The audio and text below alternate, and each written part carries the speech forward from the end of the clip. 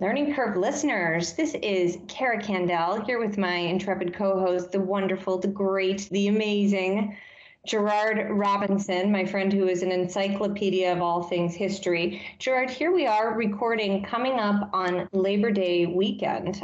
I'm not going to lie to our listeners, we're recording before Labor Day because what is Labor Day if not an opportunity for a 3-day weekend, right, Gerard? Absolutely. And by the way, always good to be with you.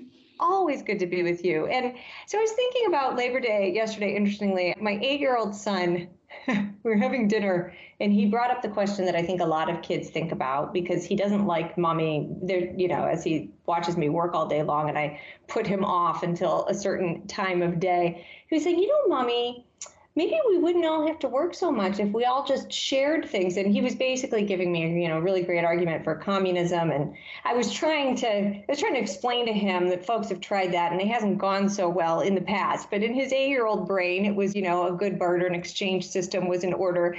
But it got me thinking that Labor Day isn't just really a long weekend where I eat my second hot dog of the year. Is it, Gerard? It's really about labor, and it's a holiday that's been with us for well over 100 years. I think going on like 120, 130 years now, Gerard. It's recognized by labor activists and is the day when we're supposed to think about workers, think about what we all do to contribute to the health and prosperity of this country. I know that you probably have just encyclopedic knowledge of Labor Day. Is there any knowledge you'd like to drop, Gerard? Actually, no. I think what you've shared is good. I know some things about it, but not as much as I do other areas. So this is one where I am not only not an encyclopedia, I'm not even sure I have more than a thumbnail worth of information about Labor Day, which is sad because I should know more. Well, that's because you don't have the Google page pulled up like I do. But at any rate, before we get to the story of the week, too, there have been a couple headlines today about NAEP results. None of them surprising. I think the biggest headline we have so far is that the pandemic really affected the kids who already had the least the most. Does that make sense? The pandemic really affected the kids who already had the least the most, meaning kids who were already struggling to meet what we would call proficiency standards in school were the ones who showed the biggest drops in proficiency. So not shocking, but really scary. I think the New York Times headline said something like it's set us back decades in terms of gains that were made in some places in reading and math achievement. But I will say, Gerard, that as state by state results come out, one of the things I'm going to be looking for are those states. I'm going to go back to Mississippi, who have made really serious concerted efforts at curriculum reform, especially in reading and math over the past decade or so. Let's see if they manage to hang in there in comparison to states who haven't made such across-the-board reforms. I'm going to be really curious to see. Have you paid any attention to this today, Gerard? No, I've actually been on back-to-back board meetings, also had an opportunity to listen to the Virginia Lieutenant Governor Winston Sears talk about education. So I've been back-to-back Zoom meetings, so I've got some reading to do. But when I hear that, we're going to be set back a decade, 20 years ago, I would have taken that as, wow, this is going to be a challenge. When I hear things like that now, I see it more through the lens of politics. It means that we now need more money, that we're going to come up with excuses rather than rationales for why some of those students can't learn. It means we're not going to hold school systems as accountable as they should be, given the amount of money that we give. And that it's also going to become a political tool for those to use over the power by philanthropy and everything else. So I'm going to look into that. You said the New York Times. I'll read that, but I will read some more. But I'm already on a record of talking about NAEP scores and the symbolic ritualism that we put into it every year. I think it's important. I like it. We need it. But let's put it in perspective. Yeah, I couldn't agree more. I mean, amen. We need it. But like I said, too, I think for me, one of the great tools of NAEP, especially these state-by-state comparisons, there are a lot of reasons. Our great producer, Jamie Gass, and I argue about this sometimes, right? There are a lot of reasons that some states are on top, and some of that has to do with reforms that those states have made, and some of it has to do with wealth. It's hard to suss it all out, but that's why I think it's really cool to be able to identify states that have said, we're going to commit, and Massachusetts did some years ago, right? Commit to a certain brand of education reform that we think is based in evidence, and to watch those states actually bring levels up for students. I think that, to me, is one of the great values of NAEP. And hopefully that shouldn't be a political thing, but I take your point. It often becomes a political thing. And speaking of politics, so my story of the day, Gerard, the title is Higher Ed is About to Get More Political. This is written by, right? Hey, segue. Tyler Cohen of Bloomberg. It's an opinion piece. And this one was thought-provoking for me. I don't know about you, my friend, but that's student loan debt. I am one of the gajillions of Americans out there. And my undergraduate education and my doctoral work was basically free. But my parents were not in a position, after I got a pretty great amount of scholarship money, to attend Indiana University. I was a Hoosier after high school. And then I also got some scholarship money both at the University of Chicago, and my doctoral work was paid for at Boston University, but I didn't have money to live on. And my parents didn't have the kind of funding that I would hope someday I can be able to give my own children to basically support me through college. So I worked many, many jobs, and I took out student loans that I probably couldn't afford. And luckily, I am employed in a manner that allows me to pay those loans back over time, and they're going to take me a while. But the Biden loan forgiveness plan, it's getting a lot of attention, right? Because I'm sure people who are able to get some of that money forgiven are feeling a great amount of relief. But there's also a large portion of the population that just doesn't like this idea. And this article is really about the potential backlash, right? So I think that there's a feeling out there, certainly probably among those who are able to see some of that relief, that, wow, how could this not be a popular thing? But it's no secret that there are many, especially on the political right, who don't like it. And there are other citizens on the political left who don't think it's fair. And what this opinion piece does is it talks about the many ways in which Republicans, if and when they regain power, because remember, this is an executive order, can sort of retaliate against this and how it could make them more popular. So one of the things it discusses is that they could retaliate against institutions of higher education themselves. Institutions of higher education, political, and certainly some really don't like them because they see them as leaning way too far to the left. And most of us, even if we are on the left, probably don't like them because they are ridiculously expensive. And so there's talk that they could drain higher education of revenue by limiting tuition hikes, which are already in place in some places, but they could make them much more draconian. And I find it hard to believe that this wouldn't be popular among anybody, no matter what your political affiliation, especially if you are saving to send your children to college.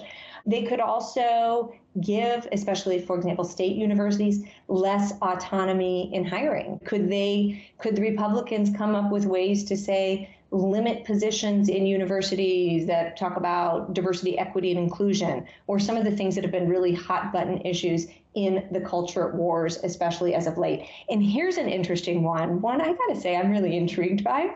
Could they say to universities, your funding is going to be dependent upon outcomes? So yes, outcomes-based funding. We see this in some states, like with their college and career programs, in saying that we're only going to reward you, workforce training programs, community colleges, institution of higher ed, if your graduates go on to actually earn a living, to complete their degrees and get the things that you told them they were going to get. I think that's a really interesting one, outcomes-based funding for higher ed. And then, of course, there's the possibility with the perennial affirmative action cases before the Supreme Court, which we get at least once every decade, at least, I would say. In this court, one can imagine, it's not been an uncontroversial court, to use a double negative, could weigh in and say, affirmative action is now completely out the window, whatever's left of it. So I found this piece pretty provocative, and I take the point because I think that some of the reforms pointed out here, especially this idea that we could put a cap on tuition and stop universities from charging us $50,000, $60,000 a year for tuition, could be popular across the board. And I'm going to be very interested to see how this all pans out. And in luck to those who have received forgiveness for some of those loans and navigating the paperwork, because it sounds like that in and of itself is going to be a really interesting hurdle. Gerard, I know you have lots of thoughts on this, not only as a father of one person, I think, who's already through college, and then two who I'm sure you're thinking about college. What are you thinking about this one? How much money, what's the cap? Is it up to 20,000 or is it 10? No, I think it's up to 20,000. It depends on what Okay, you make. got it. Right, you have to make money Well, at a first of certain all, threshold to even qualify. higher ed is political. It's been political since the beginning. We're still having debates over who's the oldest public university in the country. Is it Georgia? Is it UNC? Because even how you decide that says a lot about tenacity.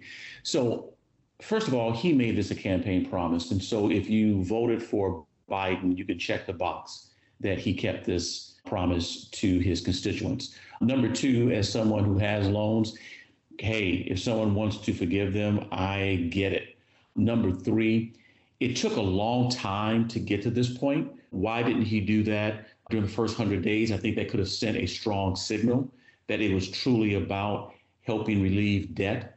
Doing it right now, months before the November election, given the point that he has with his low approval ratings, it seems much more like a political ploy. But guess what? Republicans do the same thing when they're in office. Fourth, Democrats also see this as a challenge. I mean, when you take someone who is a longtime Democratic supporter, let's look at Paul DeGala, who worked for Clinton. He called this a terrible policy. And he said, I want to help folks. I'm a progressive. I'm in the work. He thinks it's a bad policy in terms of politics. That's one. But he also thinks it's a bad policy just in how the government should work and move forward with some of these things. So I don't have any much more to say about that because it's politics. But one thing Paul did say, which was interesting, he said for the amount of money that we're going to spend, he said you could have funded free pre-K education for every 3 and 4-year-old for 10 years. So his thing was there are other things we could have done. I think your article is getting to the same area. But you know what? I applaud President Biden for keeping a campaign promise. Student debt is a challenge, over 1.7 trillion. Some of it is driven by the incentives that we give to higher education institutions to raise money. And there we are. And there we are. What are you thinking about this week? So mine is about politics, but not high-level politics. It's really about K-12. And this is from the 74, and it's written by Andrew Rotherham, who is a partner and co-founder of Bellwether. He's also now a new Virginia Board of Education state member appointed by Youngkin within the last month.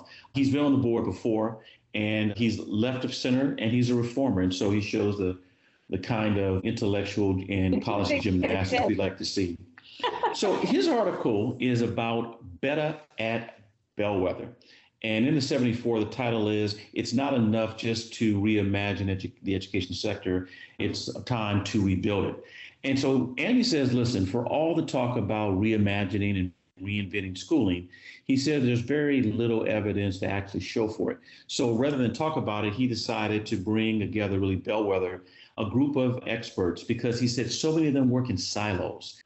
And that reform is fragmented. The pandemic, of course, did not help. And then when we have governmental response, it's often reactionary and dysfunctional. So by launching Better by Bellwether, it's a new initiative that's bringing together viewpoint and background diversity experts, bringing them together to tackle really big problems and develop blueprints. And so when they're thinking about strategies that they want to put together, of course, you got to identify problems. So there are at least 3 that he mentioned that it's worth mentioning. So number 1, he says, as our school year gets underway and results from spring testing are finally made available, and then we can, of course, add a caveat of what we see for NAEP, it's clear that both parents and educators want better opportunities for learning. That was true before the pandemic. Polling by organizations such as Phi Delta Kappan, organizations such as Ed Choice, Gallup, and others have shown Democrats, Republicans, urban, rural, they really want better learning opportunities for their children. A lot of them can exist and do exist in the public sector, some outside. But with the pandemic, it really expanded the conversation about better opportunities. So they're going to bring together a group of people to see what that's going to look like. So let me go to Andy's second issue, and this is also about parents. Right now, parents spend more than $200 billion annually on supplemental educational opportunities for their children. Now let's put that in context. 750 billion and more spent annually on public education right now. That's local, state, and federal. We know that the federal investment's probably 10%, the additional 90s coming from, or the remaining 90s coming from state and local government. That's a lot of money, but that only tells part of the problem. I'm actually one of the 200 billion spent on supplemental education by having our two younger daughters involved in a number of academic, athletic, social activities outside of school to supplement learning, but also to supplement their intellectual, social, emotional growth. So you have someone, Brookings scholar named Dr. Isabel Sawhill.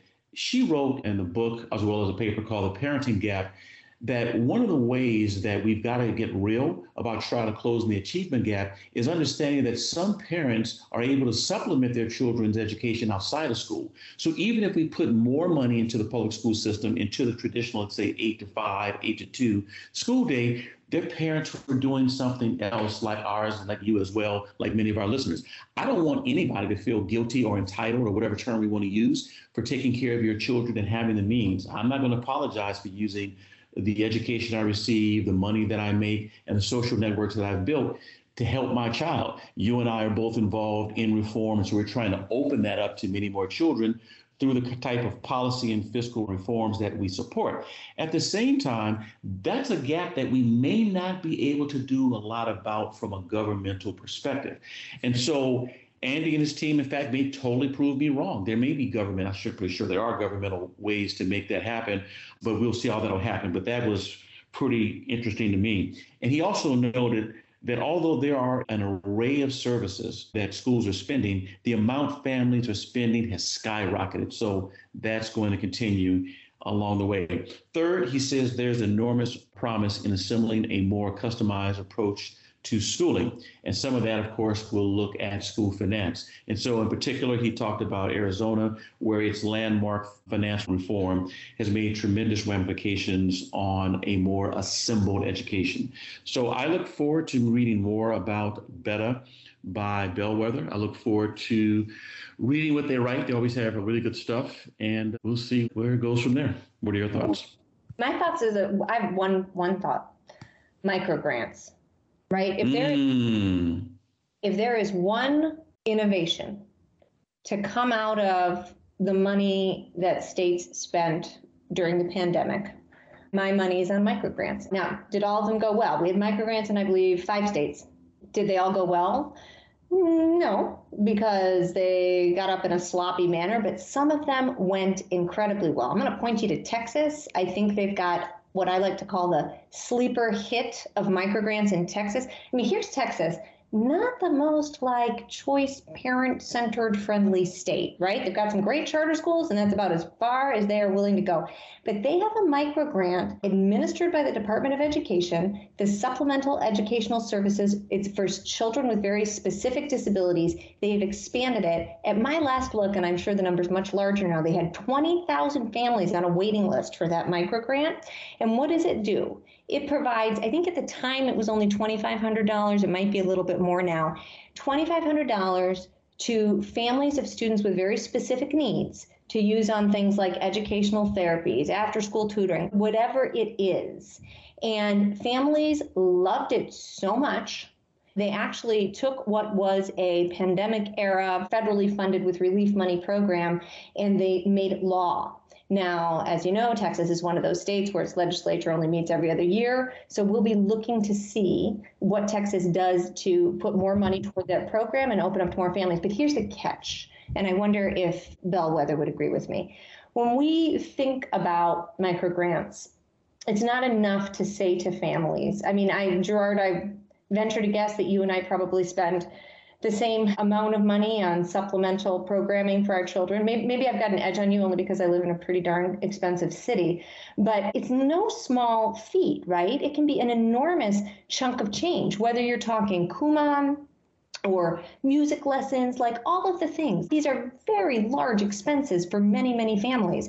And so to say to a family, yeah, here's $500 for a year, let me tell you something, it doesn't go that far. So we need to think about making these meaningful. What's the right number? So I encourage states, don't just say here, everybody gets a little bit of the piece of the pie and everybody gets their $500. No, choose the families that really otherwise wouldn't be able to do this. Give them a substantial amount of money to do this. And here's the other thing I love about this is that when you and I talk about choice programs and parent-centered reforms and parent-centered funding, it's always a threat to the public school system. We can talk about that forever. This is not. This should, in fact, take some of the burden off public schools to be all things to all kids. And we leverage high-quality private providers, just like you and I do, out-of-pocket expenses, and many parents do, to give more kids the access that they need. So I'm watching this too, and I love it. And I just took up way too much airtime, Gerard, because it is time for us to bring in today's guest, who is waiting for us in the wings.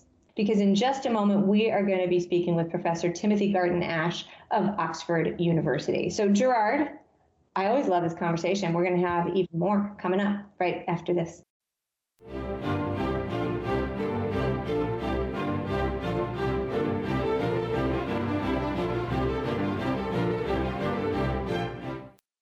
Learning Curve listeners, we're really pleased to have with us today Timothy Garton Ash. He is Professor of European Studies in the University of Oxford, Isaiah Berlin Professorial Fellow at St. Antony's College, Oxford, and a Senior Fellow at the Hoover Institution at Stanford University. At St. Antony's, he also directs the Dahrendorf Program for the Study of Freedom. He is the author of 10 books of political writing or history of the present, including The Magic Lantern, The Revolution of '89 Witnessed in Warsaw, Budapest, Berlin, and Prague, The File, A Personal History, In Europe's Name, Facts Are Subversive, and Free Speech, 10 Principles for a Connected World. He writes on a column on international affairs in The Guardian, which is widely syndicated, and is a regular contributor to the New York Review of Books, among other journals. Awards he has received for his writing include the Somerset Maugham Award, the Prix Européen de l'Essai, I'm sure I said that incorrectly, and the George Orwell Prize. In May 2017, he was awarded the International Charlemagne Prize of the City of Aachen. And we should note that Professor Garton Ash's new book, Homelands, A Personal History of Europe, will be published by Yale University Press next spring. Professor Timothy Garton Ash, welcome to the Learning Curve. Great pleasure to be with you. Oh, well, we're so happy to have you here. And I have to say, as a young person years ago, I spent my very first job was teaching in the Czech Republic. And that was, it would have been 1997. So not too long after things opened up over there. So I'm very interested in this conversation today, just given my own personal experience. So let's jump right in. In your 1983 book, The Polish Revolution, Solidarity, you wrote that the range of support for solidarity was unique. It was backed by President Reagan, famously, of course, Pope John Paul II, Prime Minister Thatcher, peace campaigners, conservatives, liberals, socialists. And as we mark this Labor Day, could you share with us what the public and students, this is a learning show, should know about Poland's solidarity movement and how a free labor union helped topple communism in that country? Everybody knows about the fall of the Berlin Wall on the 9th of November 1989. But the Poles like to say with some reason that this great opposition movement called Solidarność, solidarity, actually punched the first hole in the Berlin Wall.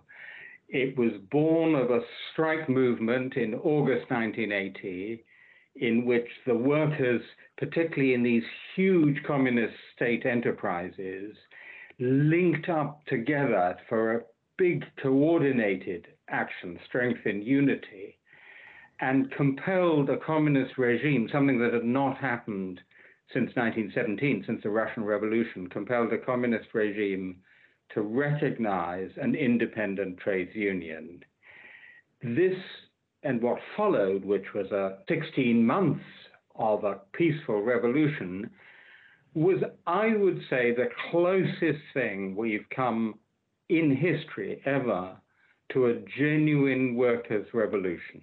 the Russian Revolution wasn't a genuine workers' revolution. It was led by intellectuals like Lenin, by a pioneer party.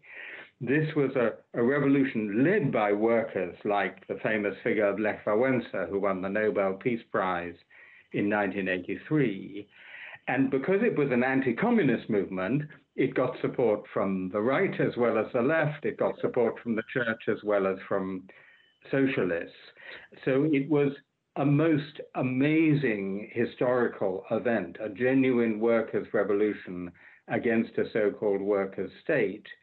And when Mikhail Gorbachev came to power in 1985, Solidarity, which had been suppressed by martial law, by tanks in the streets, came back and actually made the first negotiated revolution of 1989, which prefigured the fall of the Berlin Wall and opened the door to the completely different Europe we have today. Absolutely, a completely different Europe than we have today. It's very interesting that you know that this was a workers' revolution against a so-called workers' state. It's fascinating how this all began. Could you tell us a little bit more? You say in your book that Yalta is where the story of solidarity really begins. So talk to us about Poland, especially as ground zero for the Holocaust, and how the decisions that the Allies made at Yalta set the stage for the Cold War, which ultimately led to the Solidarity movement. The Second World War began actually today. The 1st of September is when we're speaking, 1939, with the German attack on Poland. Poland was the first major state victim of the Second World War and paid an extraordinary price because it was then invaded on 2 weeks later, 17th of September, from the east by Stalin's Soviet Union. And in the course of the Second World War, close to 6 million pre-war Polish citizens died, roughly half of them being Jewish, so that many of the worst extermination camps were on Polish soil because that's where so many of the Jews of Europe were. So here you have this true victim of the Second World War, of both fascist and Soviet communist aggression. And the Poles, many of whom fought heroically against both oppressors, Soviet communist and Nazi German, hoped that at the end of it, they would be a free country. They actually rose up in 1944 to liberate the capital, Warsaw, in the hope of it becoming the capital of a free country. Instead of which, all the territory was occupied by the Red Army.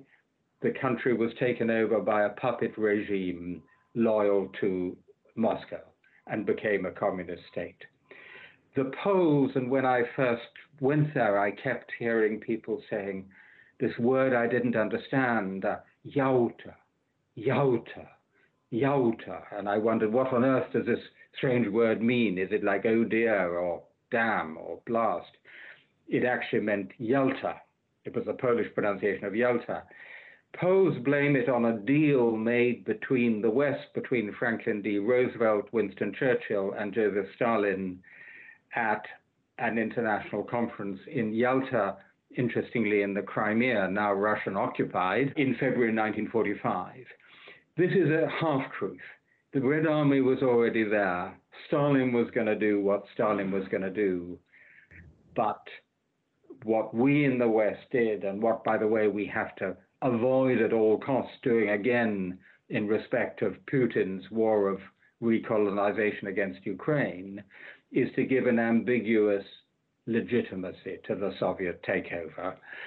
That begins the story of Solidarity, because ultimately Solidarity was also a national liberation movement.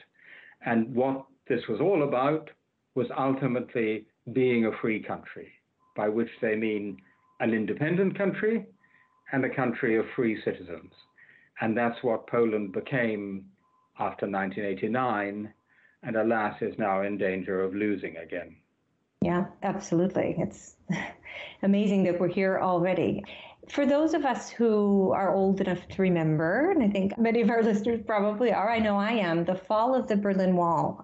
this monumental moment, I think, for people who probably didn't even understand where Berlin was at the time, many of us, especially the young.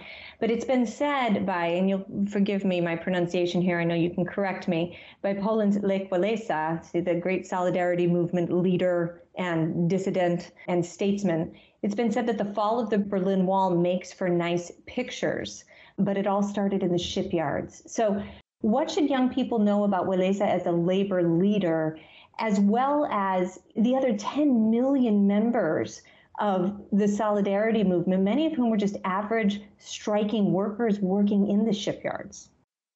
To say that the fall of the Berlin Wall was just nice pictures, but the real business was done in Poland is a touch of Polish megalomania, I have to say.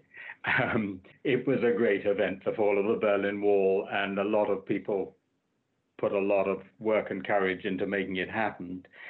But the figure of Lech Wałęsa gets slightly hidden behind the fall of the wall and what has happened since, and great figures like Mikhail Gorbachev. He was a true popular tribune, a genuine worker. He came from a peasant farmer's family. He was an electrician who worked in what was then called the Lenin shipyard in Gdańsk on the Baltic coast. He was sacked for his political activity and then came back to lead the occupation strike in August 1980 and then to lead Solidarity. And he was an amazing figure because he was an ordinary guy, but like many great labor leaders, and we're thinking about Labor Day, he had the gift of the gab. He was a great speaker, he was a great joker, he could carry people with him, and he also had an extraordinary political instinct. And that one individual was key to keeping people on board, keeping the movement going, and eventually leading the way to the negotiated revolution of 1989. It has to be said that after that, he became a much more problematic figure, a very authoritarian president of the country. And there's a lesson in that, which is that people who can be true heroes in one period or one situation, and Lech Wałęsa was a true hero in the 1980s, will not necessarily behave so well in another period. But he's undoubtedly one of the great figures of recent European history. So I remember in 1978 being at a Catholic high school, actually a Catholic school at that time in Los Angeles, when Pope John Paul was elected Pope in 78. It was called a miracle. You said that in your book. Poland's perhaps the most Catholic country in the world. So in looking at that, what would you say to our listeners about how this Polish Pope, whose deep faith and love for classical learning, his gift for the dramatic, you've talked about his communication directly, how was he able to use all of that to communicate with people in Poland, as well as solidarity workers who later changed history? So if we said that the fall of the Berlin Wall began with Solidarność, with solidarity, in a way, the story of solidarity begins with the election of the Polish Pope, Karol Wojtyła, former Archbishop of Krakow, already a charismatic figure, and his first visit to his native land in 1979, summer 1979, for more than a week. It was as if the communist state no longer existed. Wherever he went, hundreds of thousands, millions even of people came out and responded to him, prayed with him, sang with him, and he had this extraordinary theatrical gift. He was a great actor. He could persuade 1 million people that he was talking to each of them individually. I've seen him do it in 1983.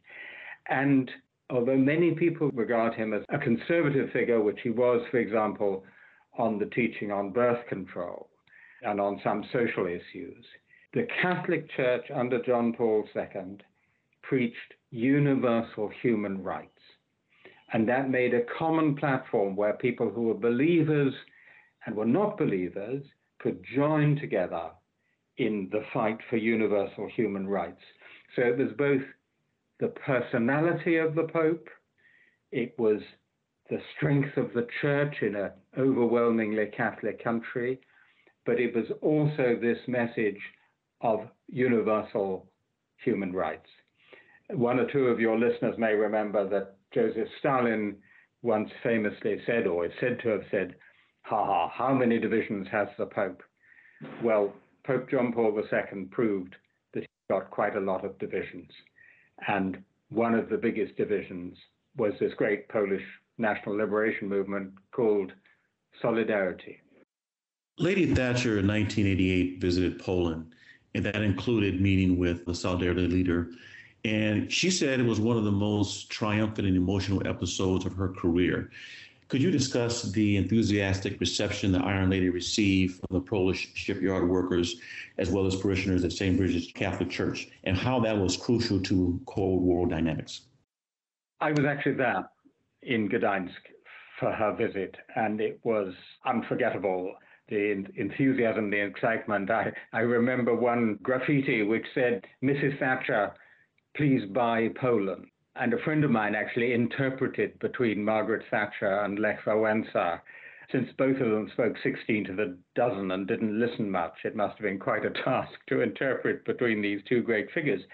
But, many people would say, hey, this is weird. Margaret Thatcher, the neoliberal, along with Ronald Reagan, the woman who was the great enemy of the trade unions in Britain, being a hero for a trade union in Poland.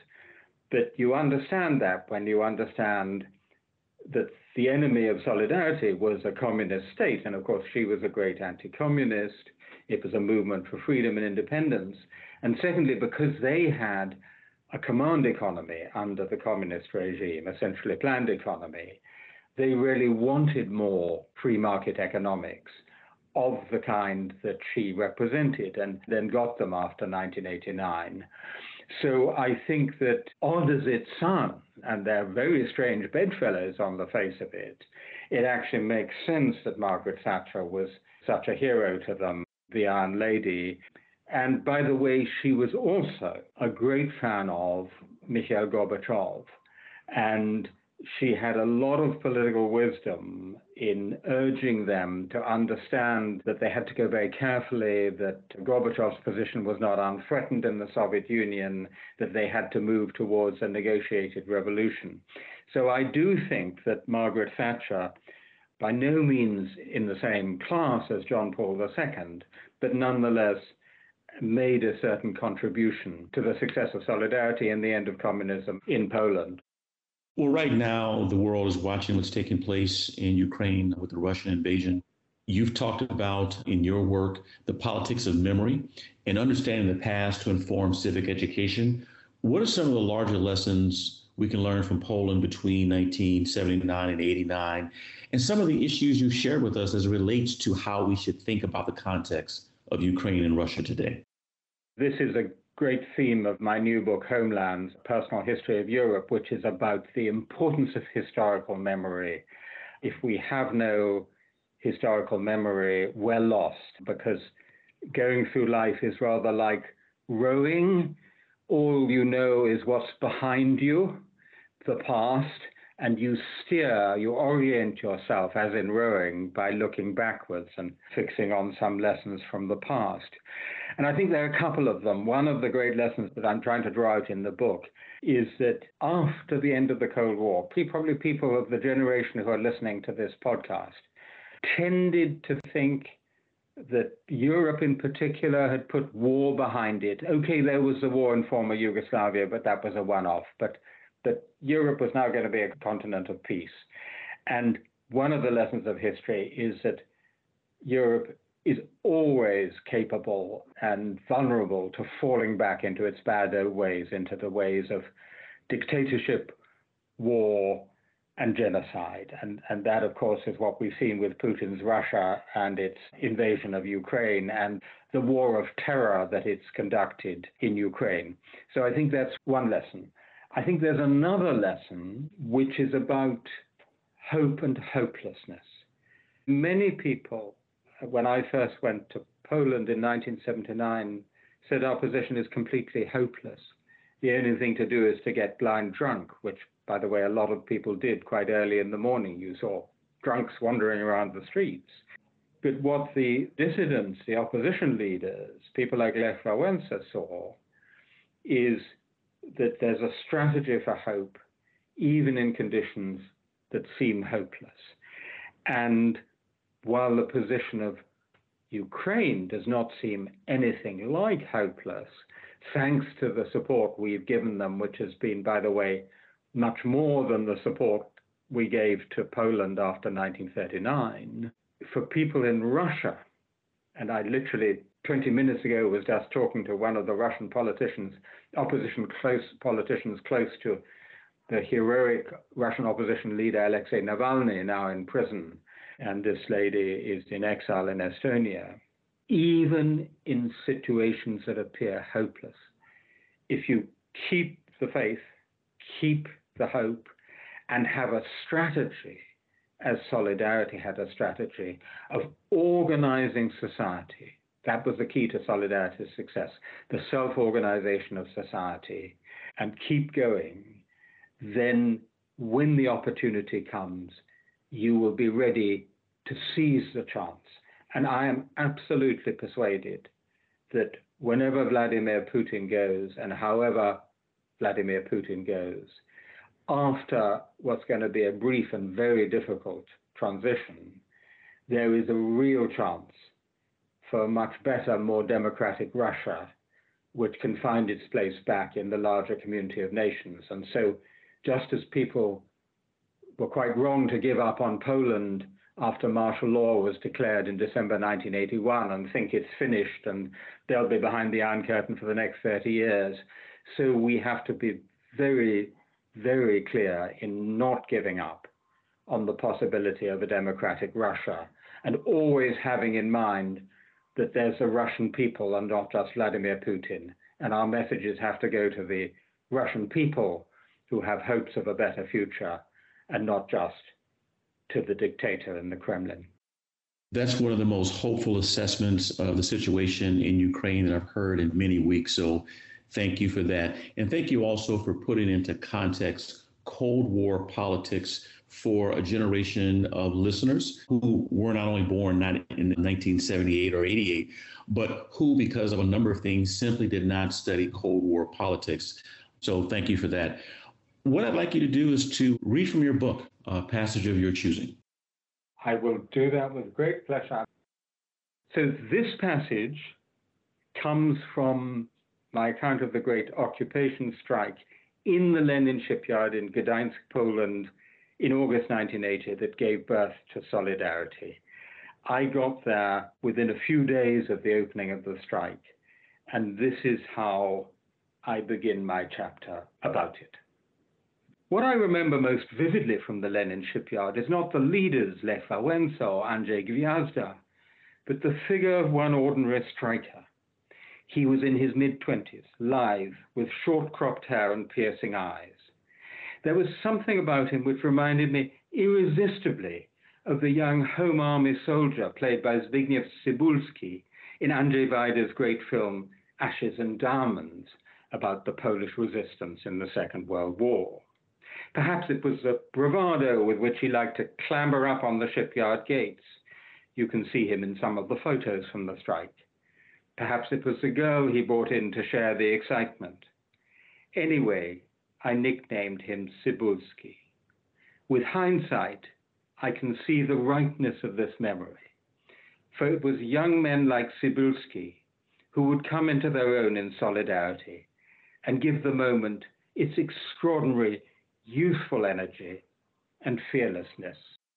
Thank you for reading that passage. Thank you so much for joining us. Keep up the good work. And again, thank you for your voice. It's needed in a time like this. It's a great pleasure.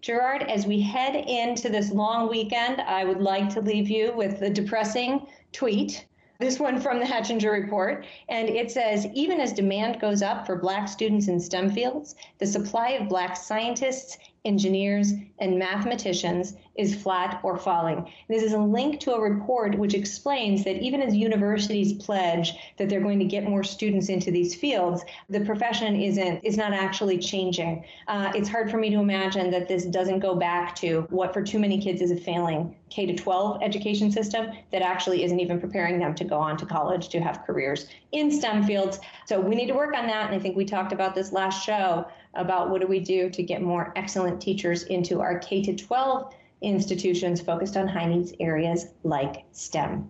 And Gerard, next week's guests are probably going to have some thoughts on just this, just what I was talking about. We're going to be speaking with Dr. Bill Evers and Zev Warman, both of the Independent Institute. So, my friend, I hope that you have a lovely, restful, long weekend, hopefully with your family, and think about how we all labor. I think you and I are both very lucky. At least I derive great joy from my work and feel grateful that this is the kind of thing I get up and do every morning and at least once a week with you. Ditto. Take care. Take care.